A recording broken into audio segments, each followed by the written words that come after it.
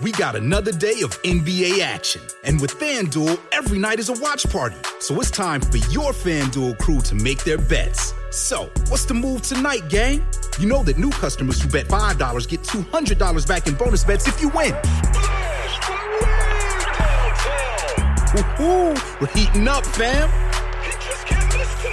Bet all the stars with all your friends and make every moment more only on FanDuel. New customers bet $5, get $200 back in bonus bets if you win. Make every moment more with FanDuel. It goes down in the DM.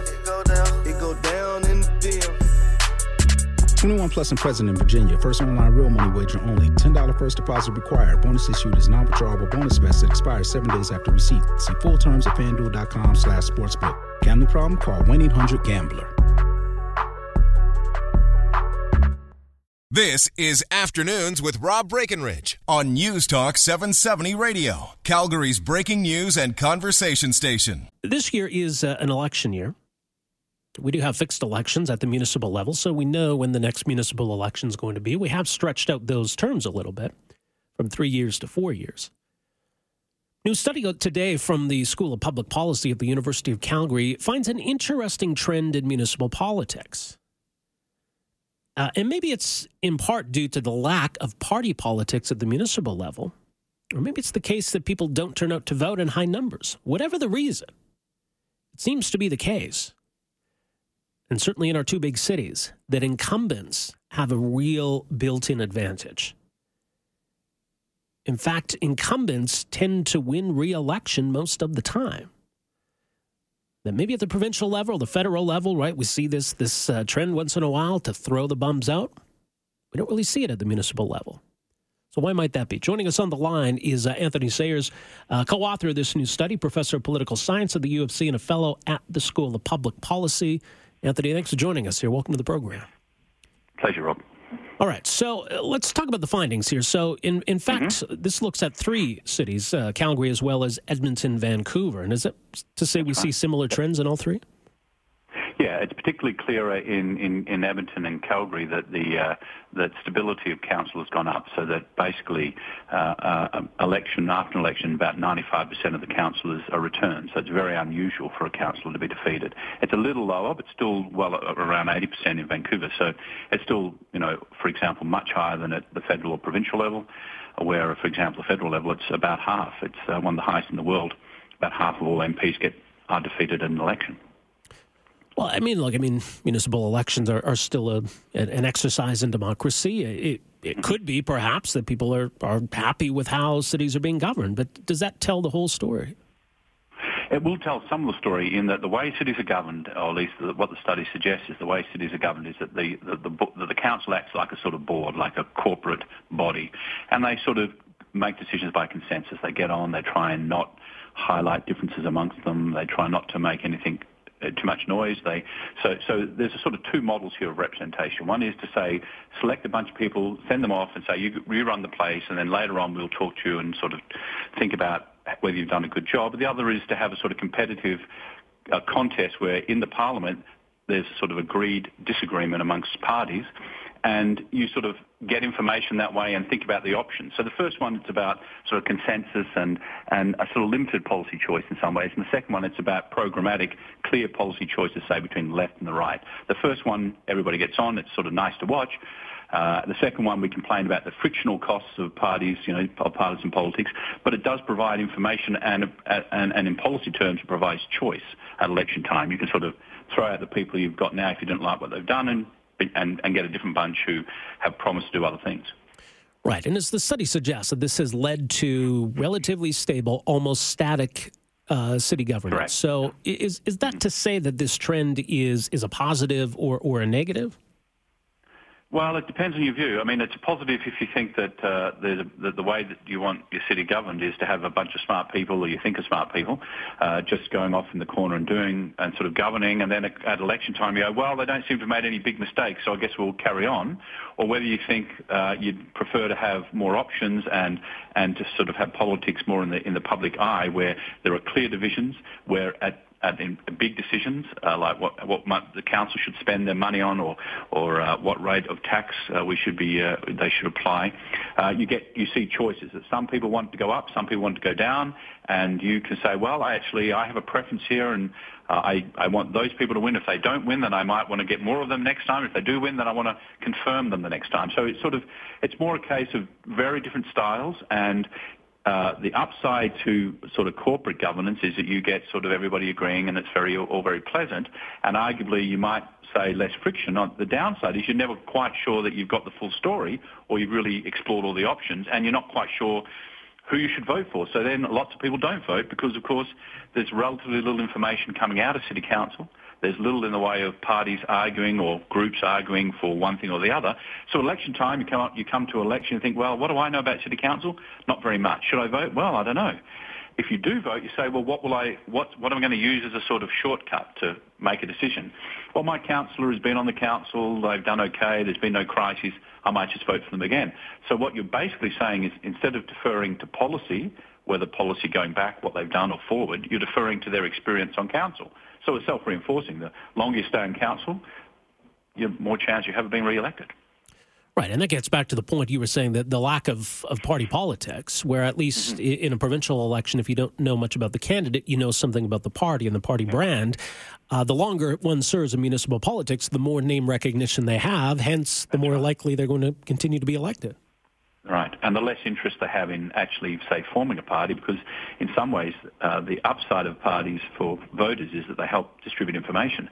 But if you're a councillor and you're happy with your lot, you've been in for a while, you think, well, if we form strong alliances on council, or if I have a party, people will actually know what I'm doing, and people know what I stand for, and that may actually reduce my chances of being re-elected. So maybe I'll just leave it the way it is. And so there's a sort of incentive to act like a club, and maybe that, as I said, can work. Clubs make sort of good decisions sometimes, but it also means that you don't get much choice. You get groupthink and things like that, which may not work in favour of the best options. We may not be getting many options at election time, and we may not be thinking, well, what has council done for me lately? Think of this way: a vote on taxing. If I vote to cut, say, to lower taxes, or I know that the next vote is, what are we not going to fund this year? And I might say as a councillor, well, I don't really increase taxes, but I really don't want to have that vote on what we have to cut. So I might just go along with the group and raise taxes to avoid the second vote, which is a tougher vote and one I don't really want to have my name attached to. It's interesting to me because I think if there were parties at the municipal level, so if Party A represented a majority of those on City Council, if people were upset with the direction of City Council, we could hold those under that banner responsible. I think what happens now is that incumbents can try to take credit for the positive things, and when it comes to issues that people might be upset about, say, well, hey, I'm only one vote on City Council. I think that's right. I mean, there have been parties in both Edmonton and Calgary in the past, and there are in Vancouver. So it doesn't work quite like the sort of federal and provincial level, in that because the mayors in those cities are not really like premiers and prime ministers, they don't control the agenda. It's a little harder to sheet home responsibility because, it may be that the mayor, that coalition is not perfect, or the mayor, because they can't dictate the agenda, don't really control it. So when you get a majority on council, you don't get quite the level of control you do at the federal and provincial level. So it's a bit harder to sheet home blame. And so even in Vancouver, where there are parties now, they're not quite as hard-edged as they are at federal and provincial politics. But it is true that you would most probably, if one of the problems is we don't get much information about council, having parties and parties for whom it's in their interest to sort of tell a story and attract votes, it means that you get more information, and arguably you start engaging and think, well, I really have a preference about what city does. And that also points to the other thing, that if people get involved, the turnout rates are so low that actually relatively small numbers of people can have an effect on the result of elections. So although low turnout is a sort of sad thing because people aren't engaged, it's also an opportunity. If you think you either do or don't like what council does and you're clear about that, then you might get engaged and actually be able to change the election result. Well, yeah, and it's interesting because there almost is a bit of a paradox, because I think in a lot of ways municipal governments and what goes on within our cities is maybe most directly relevant to our day-to-day lives, but it seems to elicit the least amount of interest from the voting public. Yeah, and in one sense, you can see how this has happened. People say, look, most of what cities do are everyday things like sidewalks and roads and stuff like that, and most of that is driven by straightforward demand. You fill the pothole, you fix the sidewalk, you do some planning stuff, and maybe there's not much in the way of difference. You have to do that anyway, so it doesn't really matter. There's not a sort of left and a right or a good and a bad way of doing it. That's actually not as true as I think we may believe. It actually does matter. But also we know that cities are becoming more important and spreading their wings, doing more and more things, economic development. They want to have the Olympics. They want to do all sorts of spend money in new and different ways or encourage economic development in new ways. So in fact, as cities grow, and now we're on the cusp where most people in the world will be living in cities, and we know that the cities are core to the international economy, that, actually it's more likely over the next couple of decades that cities will play a bigger and bigger role in making decisions beyond sidewalks that we may have an interest in, that will have implications for how we live, the density of cities, transportation links, whether you'll have a job even. If economic development models are essentially now city models, are not provincial or national models, they really are increasingly city models. So you want to drive growth in Calgary, that's going to affect the chances of us and our children having jobs and things like that. So we will increasingly have an interest in those decisions, and maybe we'd like more information and choices about, which way is the best way of improving economic development in Calgary, or maybe the city shouldn't be in that game at all. So, those things require us to pay more attention. Paying more attention requires us to be more engaged. That requires more information.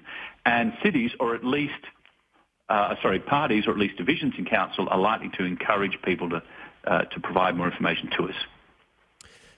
Yeah, and I wonder, too, there's been a lot of talk of a city charter and what that might mean. I suspect, for example, if cities were given the flexibility to find other avenues of raising revenue, if a city were to bring in a sales tax, for example, those kinds of issues might, I think, engage the public a little bit more. That's right. And so if that's a sort of a syndrome, there's a number of factors feeding into that low coverage by the media, not very exciting. There's a groupthink on the council a bit. If any of those things change radically, for example, around Canada, if there's a scandal on a council, it tends to be that most of them are thrown out all at once and a new council is elected. So we know that system can be upset in certain ways or can change. And you're right, if the city starts making decisions which more and more voters think are important, they'll be paying attention. If they're paying attention, then a council has to decide, well, am I best served by keeping my head low and agreeing with everybody, or am I best served by actually putting my head up and saying, look, I'm actually different, I want to do something else, and I have a few members of council who are willing to work with me to do that, and you should elect that person over there. So some of this is that, and then there's some institutional stuff. If you have citywide elections, that tends to encourage parties because there's an advantage for individual members of council to collect together and run a single campaign, whereas we're here in Calgary, we have wards. We've had citywide in the past, but we have wards at the moment, and they tend to not encourage the need for parties. So there are a bunch of factors that would need to move together for us to get a more sort of, partisan politics. And then some people say, well, I don't want partisan politics. There's a lot of people bickering. So, yeah, really interesting. Well, people can read more. The study's available at policyschool.ca. Anthony Sayers, thanks for joining us here today. Appreciate it. A pleasure. Thank you. All right, take care. Anthony Sayers, professor of political science at the University of Calgary, a fellow at the School of Public Policy, and co-author of this study. He raises some interesting points. Again, maybe people are happy with the direction at City Hall. I don't know if that's the case. Anecdotally, judging by, say, callers to talk shows, letters to the editor, maybe folks aren't. I do find, for example, when it comes to keeping the public informed as to who's doing what, if you've got a system where there's only 2 or 3 parties, it's a lot easier to get a sense of where everybody's at. All right, well, Party A supports that proposal. Well, Party B, they're against it. When you got more than a dozen individual councillors, it's really hard for any of them to stand out, good or bad. And so I think that plays a big role in how people judge these candidates at election time and whether people even feel motivated to vote. There's a tendency that doesn't really matter. Everything just kind of goes on the same.